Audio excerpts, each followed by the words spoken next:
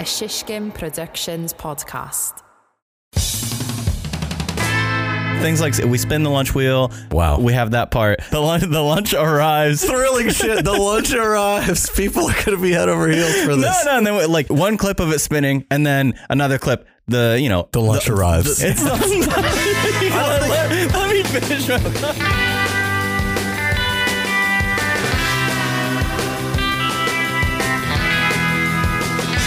How does he start again?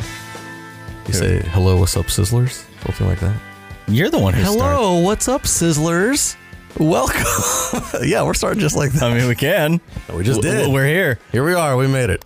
We are here for episode 69. What better way to start it dude, it's than episode with that 69? rambunctious, rambly method of getting into it, pretending I don't know how to get into it. Boom! Suddenly, here we are. Boom! We made it. Nice. We're here. We made it, guys. We're 2/3 of the way or more to the Centurion Lounge. Yeah. Only 31 more to go. That's gonna happen sometime in September. No one even knows. Oh, September, you say? I think maybe October. I'm not sure. It could be November. What else is happening in September? Oh, the 5th year corporate retreat. That's pretty exciting. It's coming up. This one's a big one. Let's not talk about it first, though. Okay. Let's plug all of the socials and then we'll get right into it. Well, we're on Twitter and Instagram at Sizzlereel Gang. Mm-hmm. We're on Gmail at Sizzlereel Gang. We are. We like you'll hear later in this episode. We got another email. I'm playing it next week. Yep. It's weird that you already know what's happening later in this episode. I planned this one out so well. I know exactly what's coming up. We are we no longer have a Patreon. We did away with the Patreon. I think you can still give us money, but we're not going to give you anything in return. Yeah, Patreon is shuttered. February is the last month of the Patreon. It was a failure. We only got 2 Patreonies ever, and and here we are. You know what? We're still kicking. Do we plug the cold line? The cold line. Yeah, we do. Yeah. Okay. 332-333-4361. Can you tell we've been doing this for 69 episodes? We're so fucking clean about it. We're in sync. Bye. Look, before what were we talking about before that? I was saying the Patreon was a failure. That's it. Okay, here's what I was going to say. The Patreon was not a failure. Yeah. The Patreon was the first step in our networking events, in our quarterly networking events. We learned, because how did we get to that idea? You know, it was the first draft was the Patreon, trying to do Patreon happy hours. Where's that money, by the way? The Patreon money? Yeah. Where's that money? Chris, don't you worry about it. The crypto market's tanking. I understand. I put it in Ethereum and now it's all gone. No, but it really was, right? Yeah. It's like the first step. And now I guess we can unveil it here. We're thinking the Ides of March. Yeah. Mm-hmm. For the next networking event. I don't know enough about the Ides of March. It sounds like a bad thing. It's the 15th.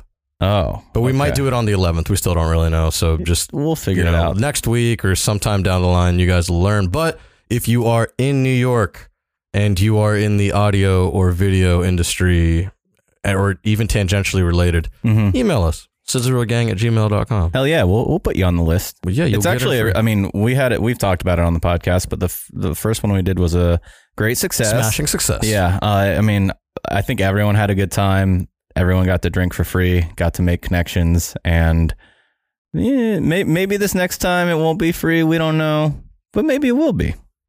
I think it should. It should be, but we'll have to figure out what goes on. Yeah, it just depends on the interest. And I just want to defend having it because, in post, you don't really have that many moments where you're just talking to other people. That's true. You have that on set all the time. You're chilling with other people and you can network and there's a lot of downtime. In post, if there's downtime, it's just you listening to a podcast and eating lunch or you sitting at the computer, It's hard to network with other post professionals because they're all in the zone doing their own thing. And what are you going to walk over to their edit bay and bother them in the middle of a cut? I feel like all of our post networking happens through the internet, through faceless means. It's just a lot of chatting with people. Exactly.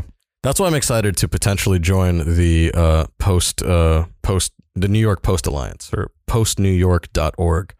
That's a New York post production thing. I think we talked about this the other day. Yeah, but hopefully we can join that because then we can go to some of their They're post-intelligence gatherings, aka pigs. That's right. Post-intelligence gathering. It sounds like some James Bond shit. It really does, dude. I'm gonna get on like the no-fly list. I'll be like, I have global entry. They'll be like, you're a part of a pig. I'll be like, which part? Do I look like a cop to you? Do I look like a hoof? A pig hoof? A pickled pig foot? You ever had a pickled pig foot? I have not. I haven't either, but I heard a lot about I've had pork rinds. That's the fried ones. Yeah, those are actually, I fuck with them. They're crispy. Yeah. If it's crispy, I'll bite it, you know? Let's talk about the retreat. You know, we teased it a little bit.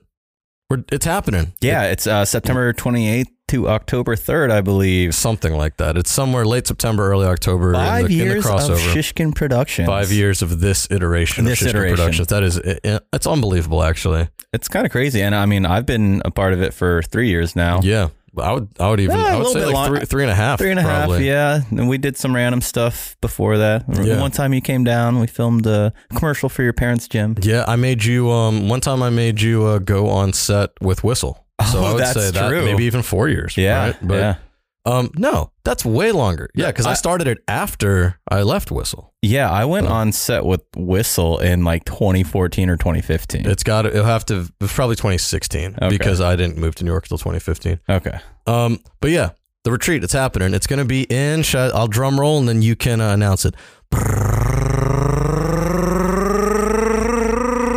New Orleans. Nolans. It's going to be in Nolans. I'm going to be eating some crawdaddies. Dude, that was my best New Orleans accent. Not even going to try. Some po' boys and some crawfish. Dude, I am going to fuck around with some po' boys. If it's not fried, then I ain't going to eat it. Give me a beignet from Café Du Monde. Look, I'm just trying to walk around with a fishbowl around my neck the whole time. Hell yeah. I've never been to New Orleans. I've been trying to go for a long time. So my girlfriend's going to be really sad that I'm out having a great time. Yeah. But, I don't know if we've ever mentioned her on the pod, so I'm not going to dox her, but I will say her name is the same as a mattress company out there. That's true. Her name is Purple. Her name is Casper. I think it's going to be a great time. We booked the Airbnb. We got a villa. Okay, sure. Isn't that what they called it? Did they call it that? I don't know. It's got a pool, which is fucking dope. Yeah. And it's close. It's very walkable to the French Quarter, so we'll have a good time. I'm excited to see live music. I'm excited to walk around and drink. I'm excited to eat some beignets. Dude, I'm going to eat so much. It's going to be good. Have some gumbo. And this one is like so destination, right? It's like so out of town. Mm-hmm. Like the last one was like a easy train ride. This one is actually a trip. It's only for the founding core crew. Exactly. There's 5 of us going. 5 of us. One of us will be on the show in the second segment. That's true. We're going to crash the boards with them. The other 2 have been on the show a few times before. I think maybe, I was going to say there was one time when they were all on it together. That hasn't happened yet, though. Not yet. We've had 2 of them on together. But for the 100th episode, that's what we should do. Round table. We'll bring a 5th mic in. Get an extra mic. That'll actually be fun. Talk about the company. Talk about. I'm excited because partially because it's just the core of us. Yeah. Like we all get along really well, and like, I mean, we love our freelancers, but it's a little bit different. You know, sometimes bringing freelancers on a trip, they're a little bit, they're less comfortable. Yeah. Like Paul Hollywood would say. Yeah, it's exactly. a bit stodgy. Yeah. It means dry, I believe. Yeah. This is great. Kind British of applies. Bake Off. Yeah. That's what we're pivoting. The company is now becoming a bakery. I mean, you start talking about beignets and we just decided, let's make our own. This beignet is a bit stodgy. Can beignets be stodgy? Who knows, dude? But yeah, it'll be fun. Right, it'll be a good time. I'm excited for it. Yeah, I think, and we have to think about some group activities. I mean, obviously, there's all the fun stuff to do in New Orleans, but we gotta, like last time we went to Philadelphia and did a scavenger hunt around the city. Yeah. That was a great little team building. This one, I don't think that we'll be pitting teams against each other. I think it would be cool to go go-karting. Go-karting would be lit. Yeah, I was thinking about that. Can you do that here? Yeah, but I mean, going to New Orleans, going go-karting is more fun. That's true. That's true. You know what I mean? We should go out on one of those swamp boats with the airboats. Well, I hope we don't hit a manatee. I don't want to hit a manatee. I don't think they got manatees over there. That's it'd be kind of cool to, could see some gators or some shit. It would be pretty tight. Yeah, I mean, there's so much time to figure it out. It's this is the fun part of running the business, is getting to go do corporate retreats and like team. It's a fun part of having a creative business. That's true. Because I feel like if the business was like accounting or like or even like running a shop, you know what I mean? Like if it was like a a store of any sort, like a fucking bodega, whatever. Yeah. You guys don't go on a retreat. Yeah, you can't close down. That's your business. We're blessed to be hashtag East Coast coastal elitists. Coastal elitists. That's us. Chris. So this week, Leah adopted a cat. So I was that cat had a lot of fucking health scares or problems. So we were supposed to have he's going to be okay, y'all. Yeah, he's going to be fine. We had I spent a giant chunk of Wednesday last week at the vet, and I had to miss our social media and finance and whatever else meeting that we had. That was like kind of our first real meeting with the entire team that was scheduled for this year. And the leader wasn't here. The inspirational leader. Yeah. I passed it to Amy. I said, Amy, you got to lead this one. I'm dealing with this cat. Yeah. So we didn't really talk finances because you weren't there. So it didn't really make any sense. We pretty much stuck to just the social media. Damn, I got out of that one. Yeah, right. I think I was about to be called out in front of everybody for accidentally spending too much. Well, now it's just going to be you, me, and Amy. Which is even better.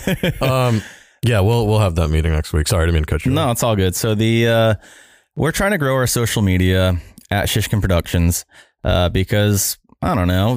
Airvince 1 apparently has 10.9 thousand followers. I'm gonna find out in like 20 minutes. I was gonna say, how did you know? Yeah. And he actually gets a lot of gigs that way, and that's not necessarily how we're trying to get gigs, but I think having an online presence, a social media presence, is really important. And we don't have a whole lot right now. We try every once in a while. We have good concepts. It's just a matter of having the time to do it. That's why we need that intern. Yeah, so. Hey, if you're someone trying to be an intern, edit videos in New York City, we'll pay you. If you want to be like a social media creator, whatever, intern, literally come through. Like it's paid. Yeah, we're looking. All you got to do is just make fucking videos. That's literally all you got to do. You can use all our gear. You can do whatever. You can use our computers to edit. You can use our podcast studio. You can start your own fucking podcast. Yeah, literally do anything you fucking want. And you get to hang out with us. We're probably going to buy you lunch all the time.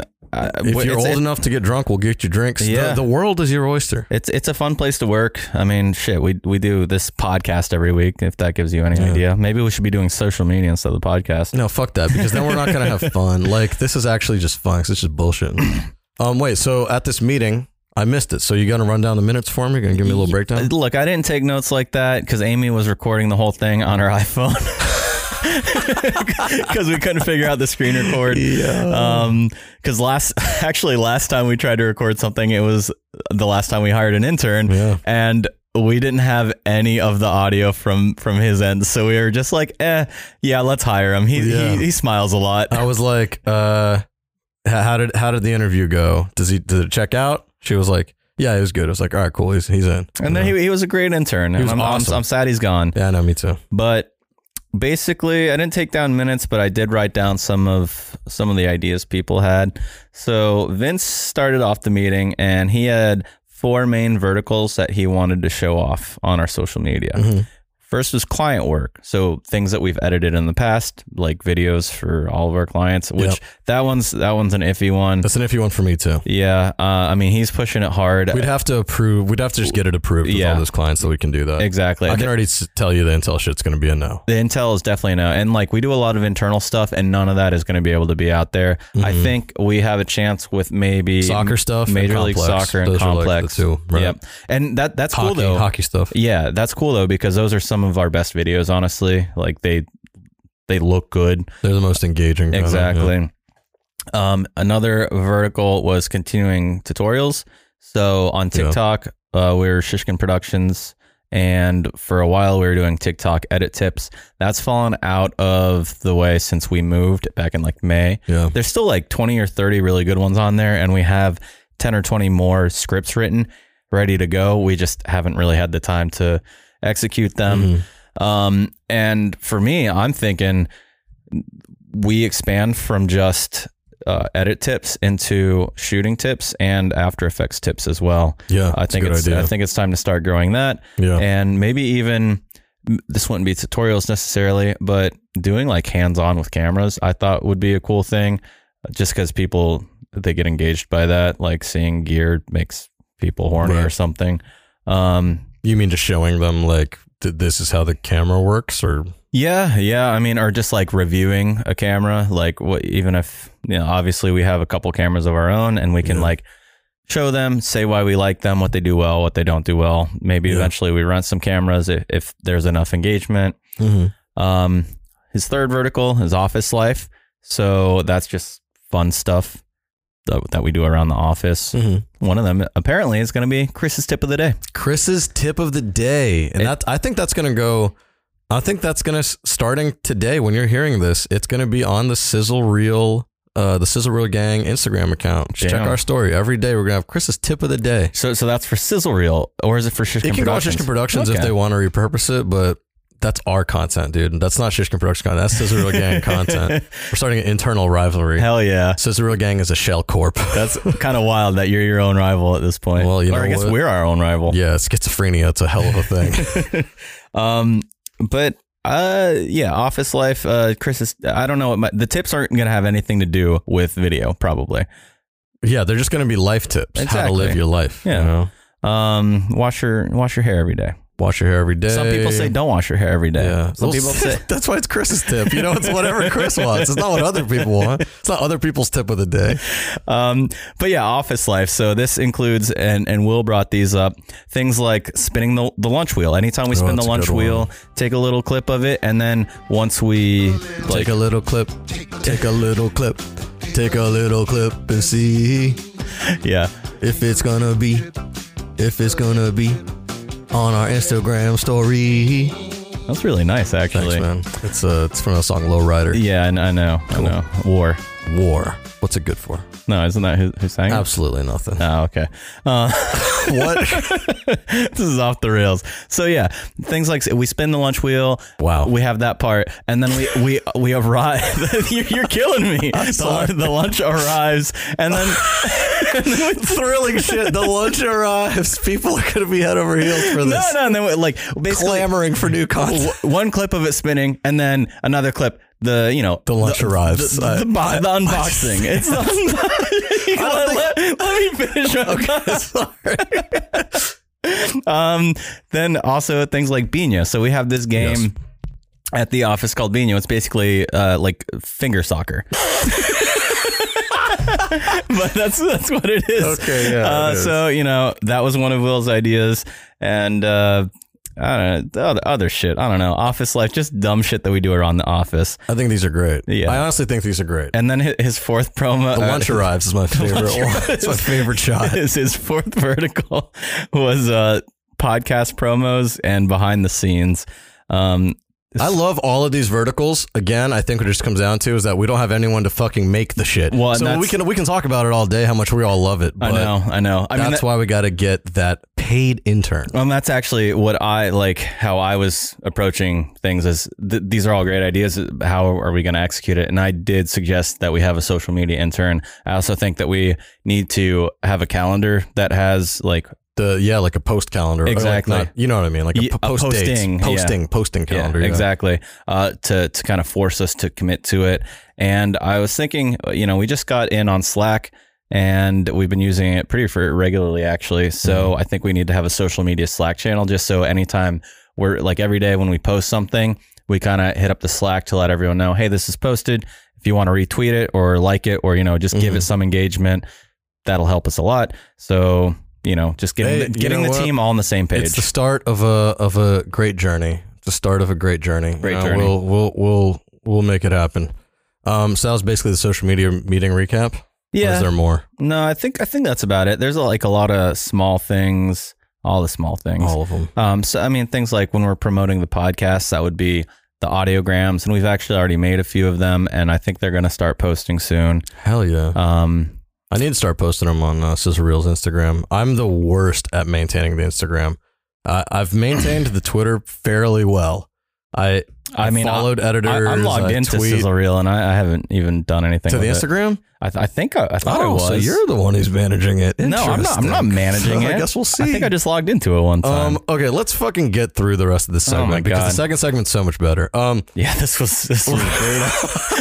This was so bad. Rounds of Sound. It's coming back. Hell yeah. We're going to be recording a shitload of it. We have season 3. Season 3 is coming February 3rd. It kicks off. That's my birthday. That's when it kicks off.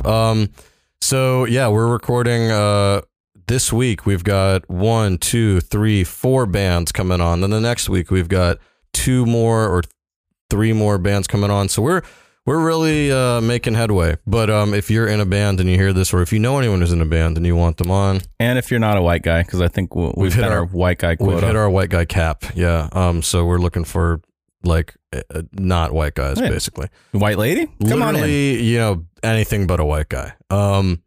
That's it. That's really all the requirement is right now. And the music's got to be, the music's got to be good, of course, but that goes without saying. Yeah. Yeah. So that's what we'll be doing this week. A lot of fucking podcast recording. A lot of podcast stuff. And I'm finishing a couple projects, like actually like sending it off to color and sound and conforming. And I think there might be a free day or two in here. Maybe we can start on this social media. Yeah. Fingers crossed. Yeah, every time this happens, something comes up. Yeah. All right. Well, let's do this. Let's run over to a break real quick, and then when we run back from the break, we'll have our buddy Air Vince 1 on to crash the board. Spoiler. I think I might do a joke. I might call him the round mound of rebound. Wow. Lead into like a meatball thing. That's a good idea. I can't wait to see how let's see if it works. Look, we've been doing the show for a while, and Wandering Barman, they are one of our premier sponsors. They're a sponsor? Yeah, they're the best. They make the most delicious cocktails, and they're pre-made. Wait, pre-made cocktails? I can just drink it? I don't have to make a cocktail? That's right, but it gets even better. They just opened their cocktail brasserie here in Brooklyn. That sounds fancy. It's pretty fancy, but it's also mad affordable. Their happy hour from 5 to 7, $5 cocktails. So if you want an old-fashioned, guess how much it is? $5? If you want a margarita, guess how much it is? $5. And if you want a Diet Pepsi, I don't think they have those. They don't have those, unfortunately. But you should check out Wandering Barman's Cocktail Brasserie at 315 Meserole Street in Brooklyn. Go for happy hour, 5 to 7. They're open every day. Wandering Barman, woo!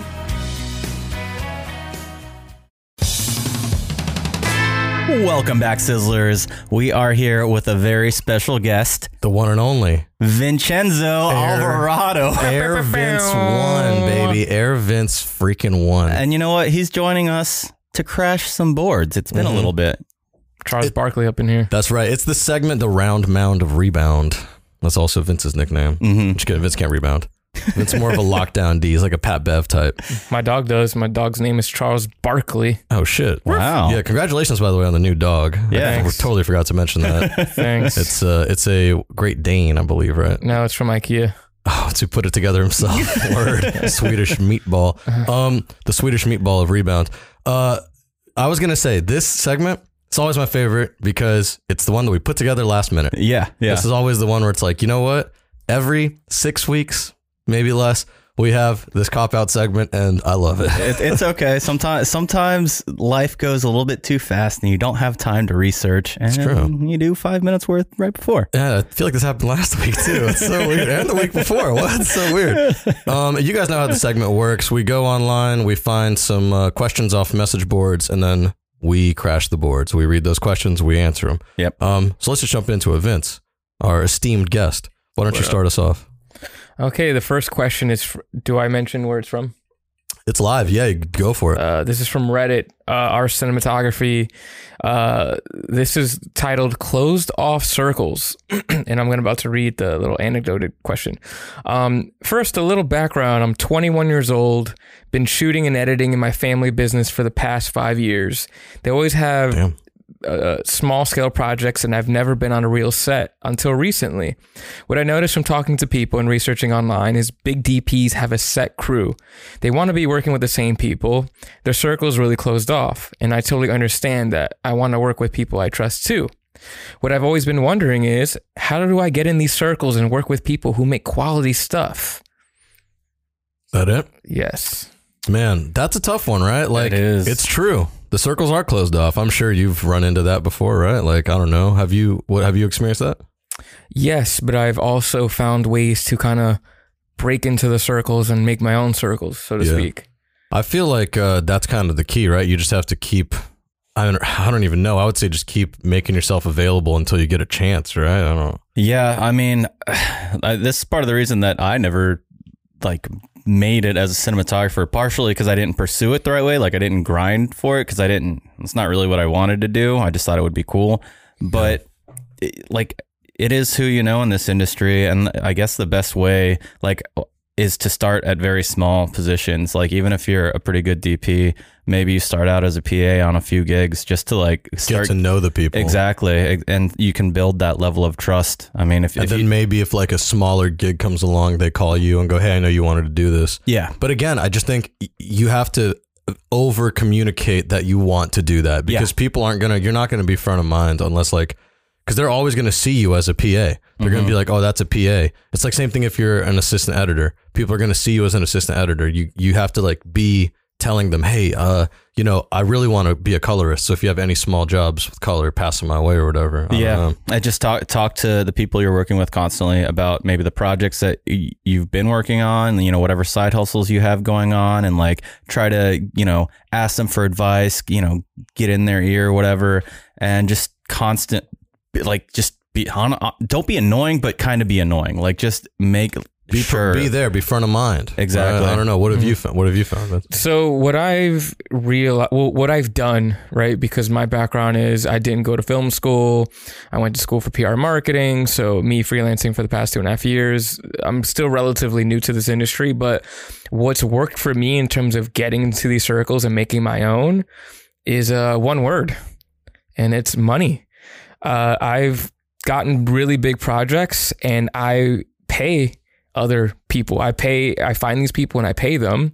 And then that's how I make my own circle, because then if the chemistry's right and the project's right and everyone's getting paid and we do a good job, that just gets everyone excited to keep working together again.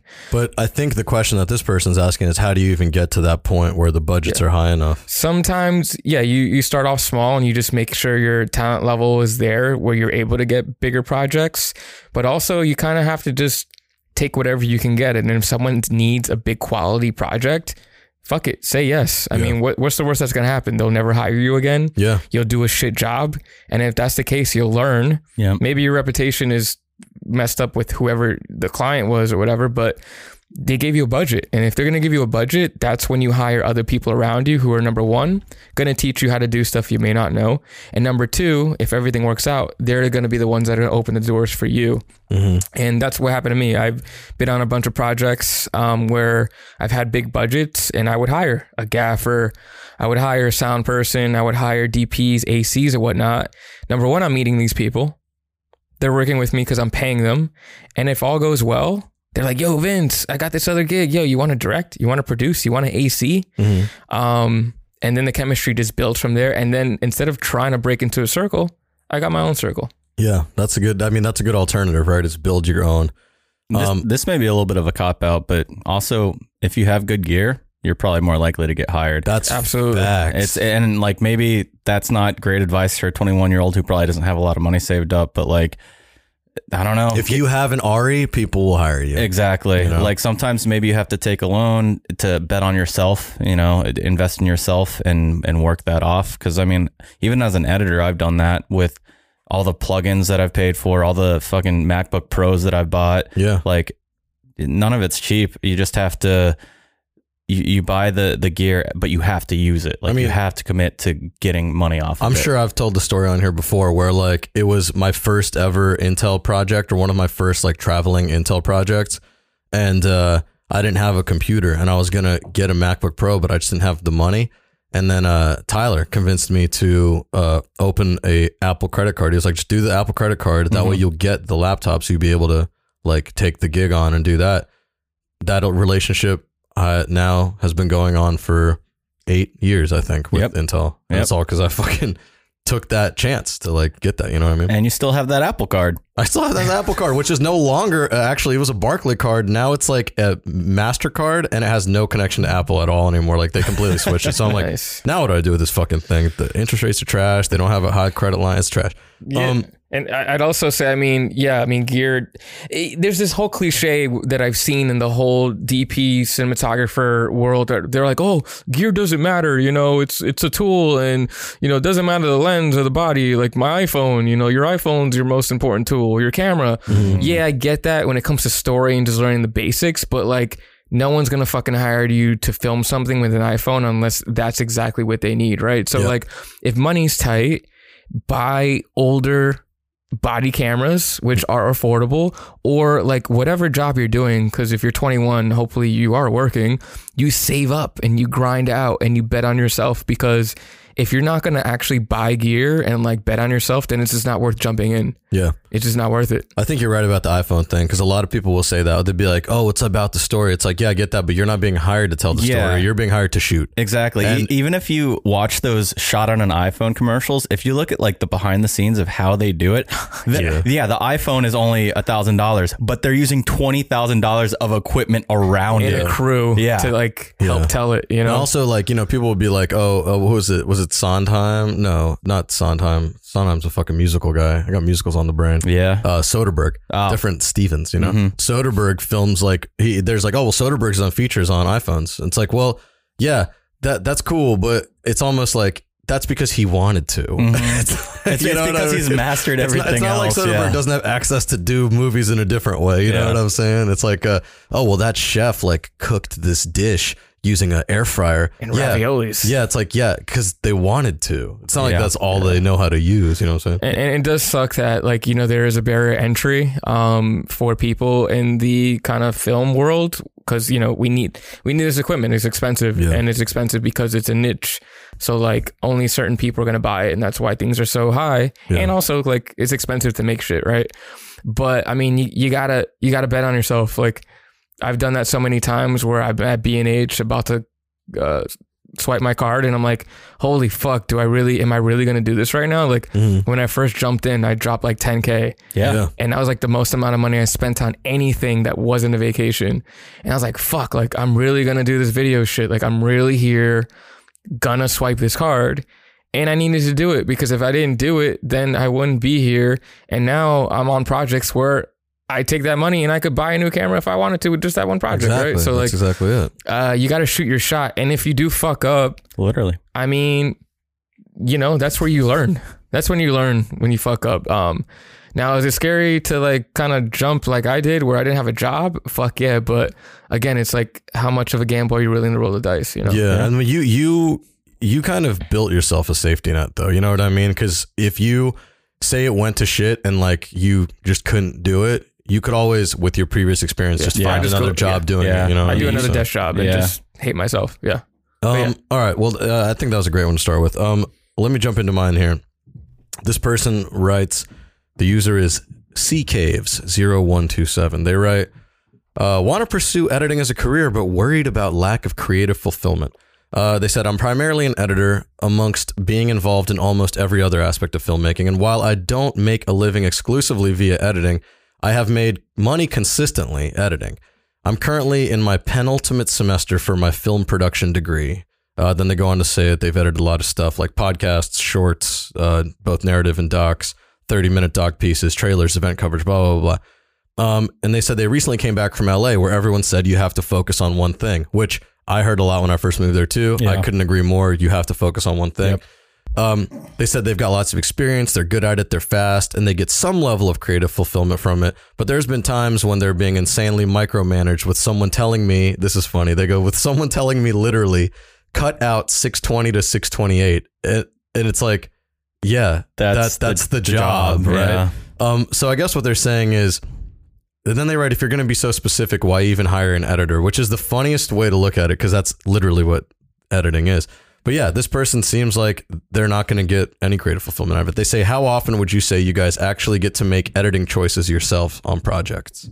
I'll let you guys answer this one. I mean, it's weird. Like it really depends on the project. I'd say maybe like, I don't know, 30% of the projects I work on, I have like strong creative control of it. And 70% of it, it's like, well, it's already scripted out and I'm just kind of an edit monkey. Like that's what I've been doing this past week. I had this project where it was already laid out for me on a paper edit. Like it's just like a 3-cam shoot.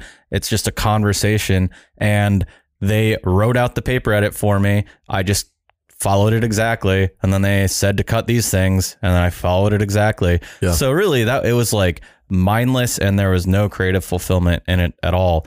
but also sometimes I'll get, you know, like trailers or sizzle reels from places like Complex where they know our reputation at this point, and they basically, some of the producers will be like, just make it dope. And so, do your thing. Exactly. For some people that can be frustrating because they're like, well, I need guidance. But if you like the creative freedom, it's pretty cool because usually you make something that you really enjoy and usually your client enjoys it too.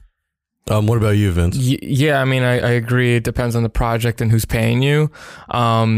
You know, I've been in situations where, I'm just getting specific instructions, and those jobs, I mean, it may not be creative fulfillment, but it is financial fulfillment because that means it's less brain power on my end, where I have a paper edit and I know exactly what I got to do. Yep. And then that leaves more room for me to do creative shit, right? Because my schedule is more free and I got paid. So I kind of see like a half glass full type shit where it's like, all right, give me all the mindless shit, because then that means I'm going to have time to do creative stuff. And then again, it's the flip side where it's like, hey, you know, I ask them what they need and they're like, hey, we like what you do. Just do that. We want that.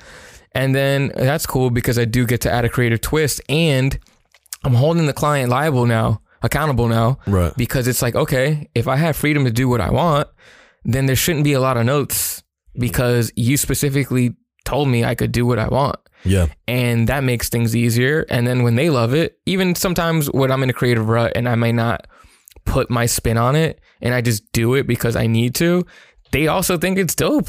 Yeah. And I'm like, well, shit. All right, I'll take it. That's cool because that usually means they love their concept. Yeah. You know, they don't need you to dress it up nicely for them. Yeah. Or maybe they don't even realize that, you know, because as an artist, I guess perspective, like I may not like what I produce, but if they love it, then that's all that matters, right? Yeah. Because they're the one paying me. Yeah, that's their video. But I think with anything in any job, you know, especially ones that are glamorized, like video production or even advertising per se, right? Like there is that facade of like, oh, we're making cool shit and it's fun and it's awesome, but it's also work as well, right? Yeah. So I think that's all creative jobs. Yeah, no matter what job you have, you're always going to be not fully 100% creatively fulfilled unless it's only your stuff that you're doing, period. And that means you're just wealthy as fuck and you just got time to do shit, right? But like you just have to kind of navigate with your brain to say, okay, this is work, this is fun.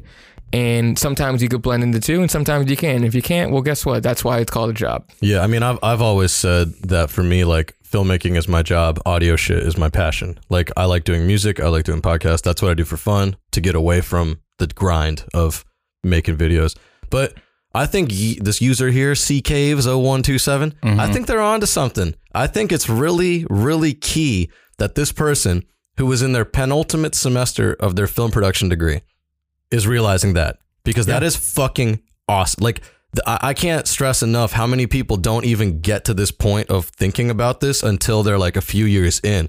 They're like, wait, so that's all this is? Like, fuck, man, I don't even want to edit. And it's like, yeah, that's a lot of it. That's a lot of what it is. And it goes like that, like you were just saying, it goes like that for every single job in the industry. Yep. So like if you're gonna shoot, you're gonna have to like, you might have more time setting up and breaking down than actually shooting. Yeah, and you might have some creative control, but that's only when you're at a level where you and the director are like tight and like if you're just coming on to cam op, you're doing what you're told. You know what I mean? That's just how it is at the beginning. But the fact that this person can see that like sitting there and editing is not for them, that's good that they recognize that, because it's literally being told what to do. Like that's why I laughed when I read it, because they were calling out cut from 620 to 628, and it's like I like that note. I think that note's a good note. That's a great note for me. But it seems like this person really has a passion for this and they want to make films. So my advice is, take on those edit jobs when you need cash and you think it's going to be a client who you'll click with and it's not going to be that much like back and forth for you and you're not going to get frustrated.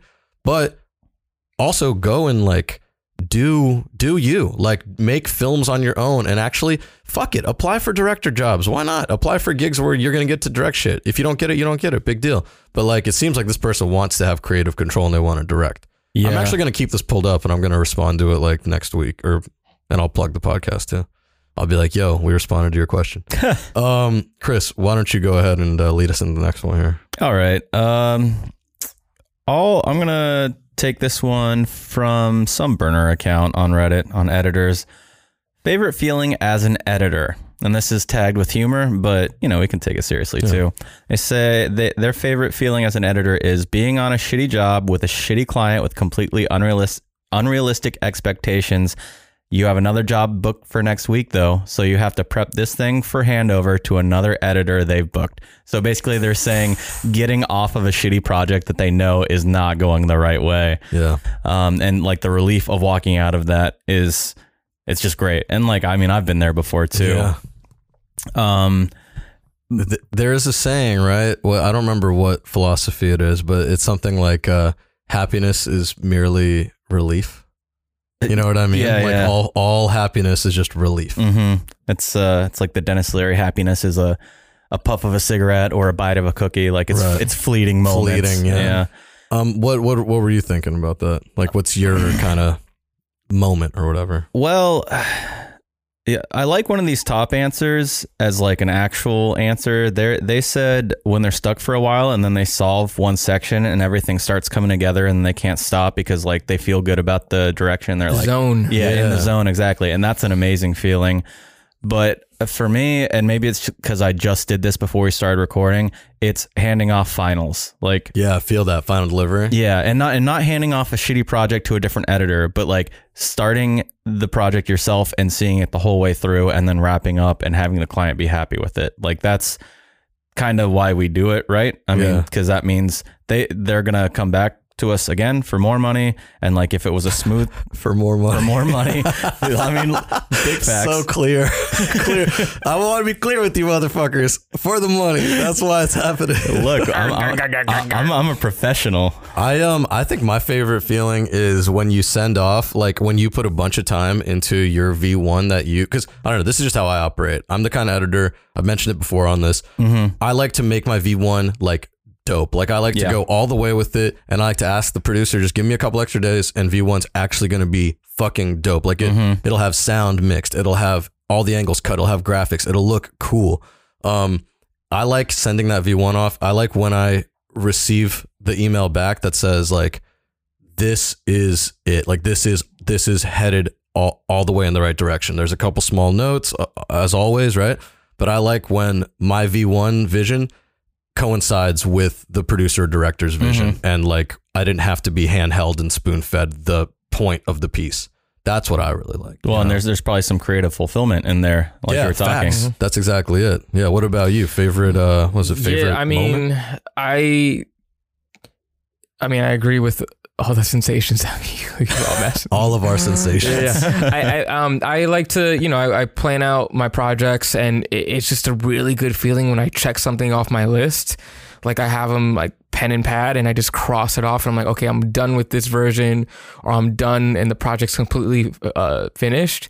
But I think what's really cool, and this is not something that I expect, but it's cool when it happens, is when like a client or like, producer director, like would actually hit me up like directly. Yeah. And it's to the point where like, oh shit, do I need to do more revisions? Or, oh, did I fuck up? And they're like, yo, I love this cut. Yo, it's so dope. Like it's exactly what I wanted. Thank you so much. Or like an email with everyone CC'd. Oh my God, like this is so great. Even better than what we thought. It's like just the praise of like, they got what they wanted and it came out better than what they thought. Right. Like that's like huge, because not only did I do my job, but I did it well enough, because it wasn't my idea. It wasn't my creative project, but I did it well enough that it was better than what they thought it could be. It's also them recognizing your the effort you put in and the time you put in. Yeah. And like you said, when they see everyone, that's really cool, because that's them publicly shouting you out. Like the whole team know, like, yo, this person crushed it. Yeah. Like, that's so dope. like that's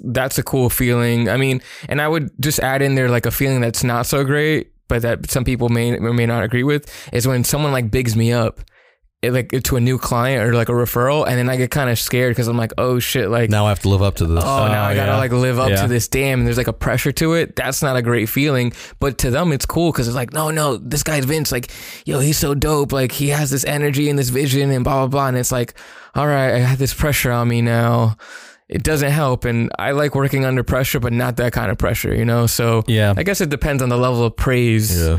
But yeah, it's always cool to be like getting a shout out like, yo, thank you so much. This is awesome or whatever. Like it's cool. So you like the shout out and the recognition. I like the creative match when people agree with my vision. Yeah. And you like being done with the fucking project.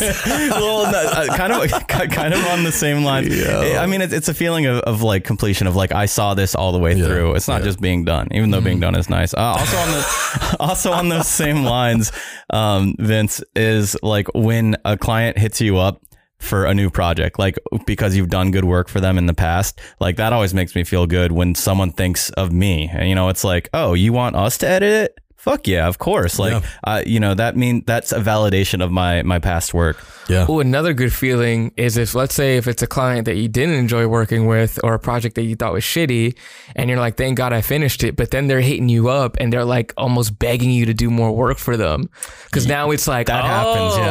Oh, you want to keep working now after all the hell you put me through. Oh, you need me now. Oh, you're going to pay me more.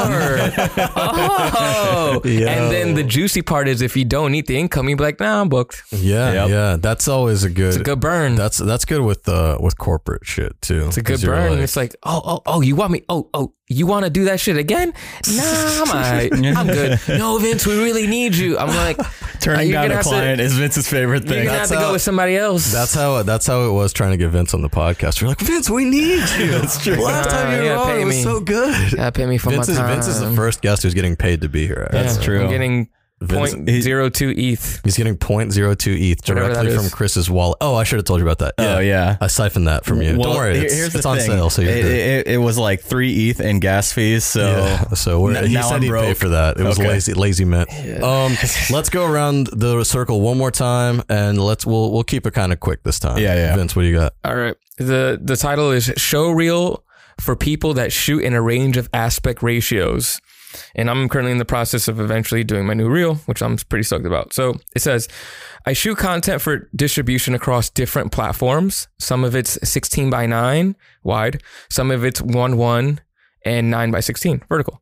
How do you approach a show reel using different aspect ratios? Do you put all the content in one show reel, separate them by ratios? If it's the first option, do you just leave dead space in between to fill with something else? How would you approach this? I have an answer. Do you want to go first though? Because you're working on your reel anyways. My answer is make 2 different show reels. Honestly, unless you're gonna fill in the gaps in the vertical ones with like other vertical videos and have like 3 side by side, I would just do 2 because obviously one, if it's gonna be vertical video, it's for specific platforms, right? And if you're gonna put that. Share that on social media, right? And the wide version, share it on your site or your Vimeo or whatever. And maybe that's the one that goes to whoever wants to work with you. But why not have 2? And then you have more of a reason to have more footage there. And you decide on which one you want to share to who. It kind of makes sense. I mean, you have a social reel and you have like a full reel, right? Yeah. That makes a lot of sense. I mean, you Chris, you know how I approach it. I mean, why don't you answer it and then I'll go last? Well, it's weird because this is for like a DP show reel, right? Or a cinematographer show Just reel. Anyone. I don't know if I think it's because cinematographers a lot of the time their reels are just very basic. They're just like shots of something they shot and it lasts for like 2 or 3 minutes and there's not a lot to it. Single shot for 2 and 3 minutes. slow-mo. Not a single, but it's just like I'm just messing with you. It's not like the cuts aren't motivated by the music. Like you're right. It's more about seeing the scene. Exactly. I mean, for me, it's weird though, because I feel like anytime you are putting out a vertical video, you probably shot it horizontal. Like you shot it a normal aspect ratio. Like typically, at least for us, anything we work on that's social content, it's always shot 16:9 and then we make it vertical. So, I mean, I would say get the footage that you originally shot and use that. But I mean, the way that we do it is we typically like make it look good with After Effects. Like we create frames for it, or we find good ways to integrate it, or we just don't use it at all, to be honest. The way, so that's what I was going to say is the way that I like to use them. I like to combine the aspect ratios. I want to see 9:16 in the same reel as 16 by 9. I want to see vertical and horizontal together. And the way that I usually do it is I'll acknowledge that was created for social. So I'll usually make some sort of graphic approach to it that features like the Instagram user interface or a phone or something that like changes the aspect ratio for the viewer, right? So yes, it's still technically 16 by 9, but it's not just black empty space around it. It's like going to have like some thumbs up or some hearts popping up, and like you'll see the screen like flip, and it'll be like, it'll look like you're on Instagram, and like the comments will start populating. So I take like a very effects heavy like approach to it, like a motion graphics heavy approach to making the other aspect ratio feel natural. Well, and I think that's the best presentation personally. I know for a lot of people that's not realistic just because they don't have the technical skill set. Yeah. But that is the best way to up level your reel and impress clients. That there shows the difference between like the two different types of reels. Cause like, you're right. I think, Vince, from a cinematographer perspective, you should have two different reels. Totally. Yeah. Like for me, from an editor's perspective, I'm like, your goal is to solve, like your job is literally to solve problems in post. So you need to be able to put these two things together. Yep. If you're an editor and you're showing off two different reels just because the aspect ratios are different, then you're not an editor. Yeah. 100%. You know what I mean? That's just how it is. The way that this flows into this next question is perfect, because this question is also basically about aspect ratios. I'm going to read it, and we don't have to actually answer the question they have, because it's more of a technical gear question, but I wanted to talk about aspect ratios. So this was posted by a user named Ari Bowers. They say, shooting vertical on a gimbal. We have a project that requires vertical video on a Sony a7 III. We're using a gimbal, but it doesn't want to balance the camera when we rotate it 90 degrees. And they'd prefer not to shoot it horizontal and crop it. They'd rather shoot it completely vertical with the camera rotated 90 degrees. So this was more of an open question. Like, Vince, how much content do you work on where like the ask is primarily a vertical video? Like, do you shoot like turn sideways sometimes or no? So I got an L bracket thinking that would be the case. But it's never been the case, because a lot of times clients, they want to save money. So they're like, oh, shoot it horizontal and then we'll crop in, which technically, if it's, it's going to be vertical, you want to shoot. Yeah. But again, it's going to be extra time on set. It's going to be more takes, and it's going to be more footage. So it's just going to be more work. Mm-hmm. So a lot of times the client's like, shoot it horizontal, we'll crop it in. Now, a lot of times that is bad. Like, I know in the advertising world, we'd get like spots and we'd have to like crop it, and it just looks garbage. Yeah. So I don't really get that request, but if I were to, I mean, yes, on set, you need to have the certain gear to flip your camera. And if it's a gimbal, they have L brackets for gimbals. But you still find yourself shooting mostly horizontal all aspect. the time. I know, Chris, you hate recutting stuff that's mostly social? Horizontal to fit into those verticals, not even squares, like full verticals. Yeah, well, it's weird because it drives me crazy, but only because it wasn't shot with that framing in mind. I would still personally prefer to work with horizontal video and make it vertical, like crop it, like Vince was saying. But I need them to shoot it with vertical in mind, like whether it's an overlay on the screen and the camera so that they know like what the focus is, or just making sure to always keep your subject centered, shooting 4K, whatever, 6K, anything to make sure that I have all the extra room to work with. Because like if you give me vertical videos, or if you shoot vertically on a camera, like it's going to import into Premiere still horizontal. I'm going to have to flip all of them 90 degree or 100, whatever. And just like, it's just extra, I don't know. It's going to look stupid either way. So just shoot it the right way. And then I'll make it look good in post. Yeah. It's so much of it depends on what the project is, right? Cause there's certain times when you just don't have two takes at something, for me, I remember we worked one time on a project with Germ, our buddy Germ Cohen, and it was for Foot Locker. And those were filmed. He actually filmed them vertically. He turned the camera and filmed them vertically. Yeah. And that was the first time I ever really worked with vertical footage, worked with vertical photos all the time, but vertical footage. And I was like, this actually looks like way better. I'm glad that he did this, because the primary deliverable was those. There were nothing else was requested. It was those. So it's like, this is great. I actually really liked it. For me in the future, if there is an idea of a social deliverable that will only be in that aspect, I would love for someone to shoot just film sideways. Film it that way. Yeah. All right, Chris, you want to wrap it up here for us? Yeah, this one, I think this one's a pretty quick one, but, moneybags over here. How do you politely pass on jobs because of the rate? The title says it all. I have a job offer and the rate is too low for me. Normally I would pass and recommend someone else, but at this stage, I don't know any editors that would take a low rate either. Just wondering how to politely phrase that. I mean, I personally think it's straightforward. You say, sorry, I'm going to have to pass on this one because it's a little bit below my rate, but I would thank you for keeping me in mind, and I'd love to work with you on future projects, when the budget is right. Yeah, I mean, that makes sense. That sounds like a pretty great way to phrase it.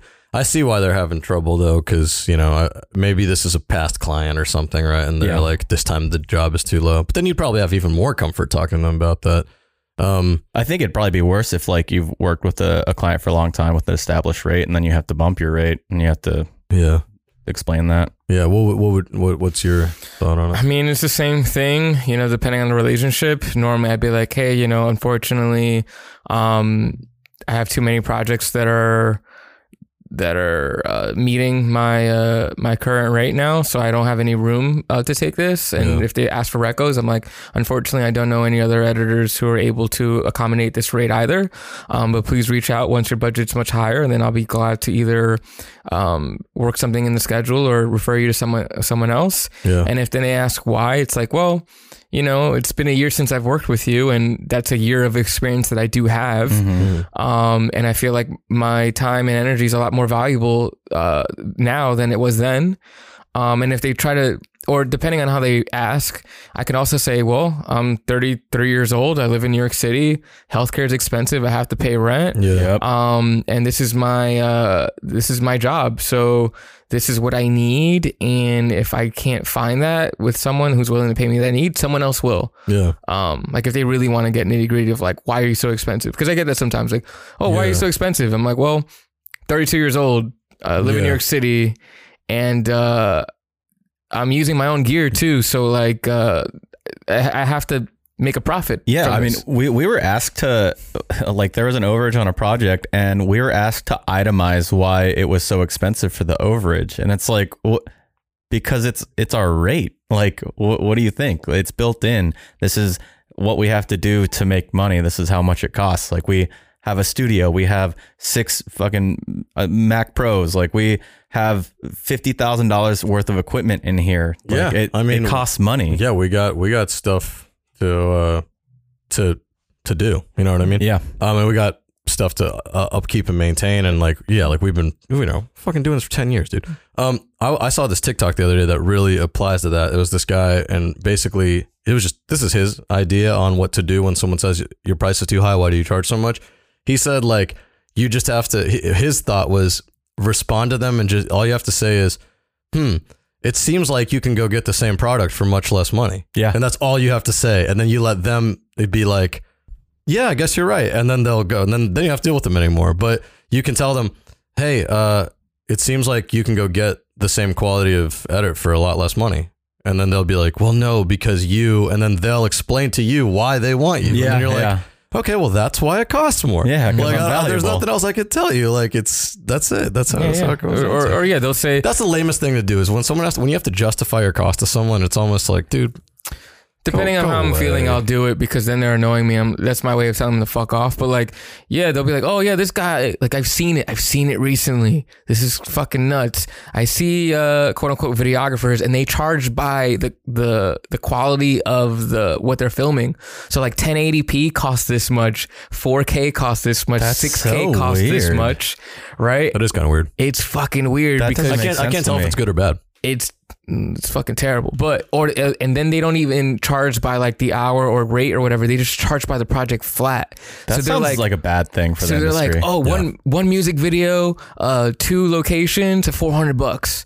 Okay, well that's like. And really if bad. you want 4K, then it's $500. If you want 6K, it's $600. It sounds like they're just bad at business. But I was gonna say, I mean, I could see it actually kind of working though. Like if you say, I mean, those numbers are obviously way too low, but if you say like, hey, it's going to be, this project is $10,000 if you want it at 1080, but it's $12,000 if you want it at 4K. I mean, that works. I don't see why that doesn't work. I think you could justify it saying that, 4K takes up way more room. It takes way more processing power. I was going to say I gotta run proxies. The only thing that is different is the prices. If the baseline price is high, I could see upcharging for higher res footage. Why not? It's just that, they got this expensive ass red and they just want to, people don't even know, if they're charging that, it's because people are too stupid to know what the fuck 6K is. But my point being, they'll come to me oh, well, this person charges for this, this, and this. I'm like, all right, well, go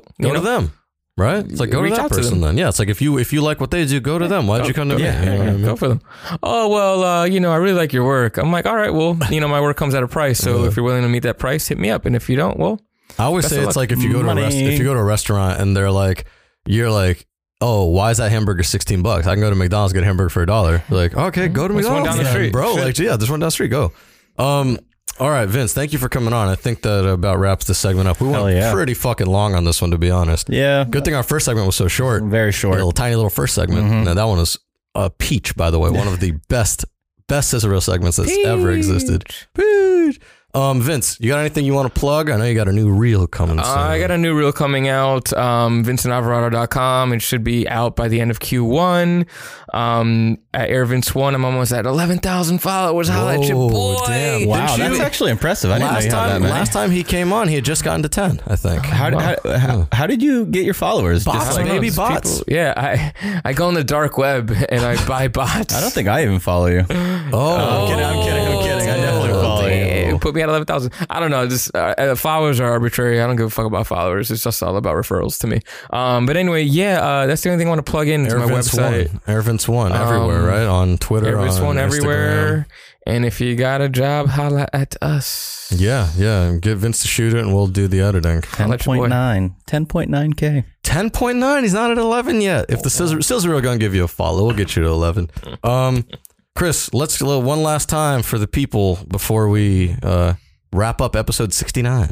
332 333 4361. That's the cold line. That's the cold line. Brr. We're also on Twitter and Instagram at Sizzle Reel Gang. We do not have 10.9 thousand followers. We don't. We might have 10 or 9 followers. Shit, where else are we? SizzleReelGang at gmail.com. Send us an email. We got our second email. We're going to play it next week. Oh, hell yeah. We're no longer on Patreon. That's it. I mean, you can still subscribe. There's still February, but the Patreon is being shuttered, as we learned last week. Yeah, Patreon is being shuttered. And we're kind of closing in on a date for our next networking event. If you're in New York and you're in the video or audio industry in any capacity, please send an email to scissorreelgang@gmail.com. We'll get you on the list. Open bar. Just go ahead and block off all of March because it's probably sometime in March. Yeah, it's maybe. The Ides of March. Oh, man. At 2, Chris. Chris is going to stab me with a drink or something. Nice. Yeah, I guess that's it, right? I think that's all. All right. Well, thank you guys for listening. Thank you, Vince, for coming through. And we'll see you next week. See ya. Peace. Bye.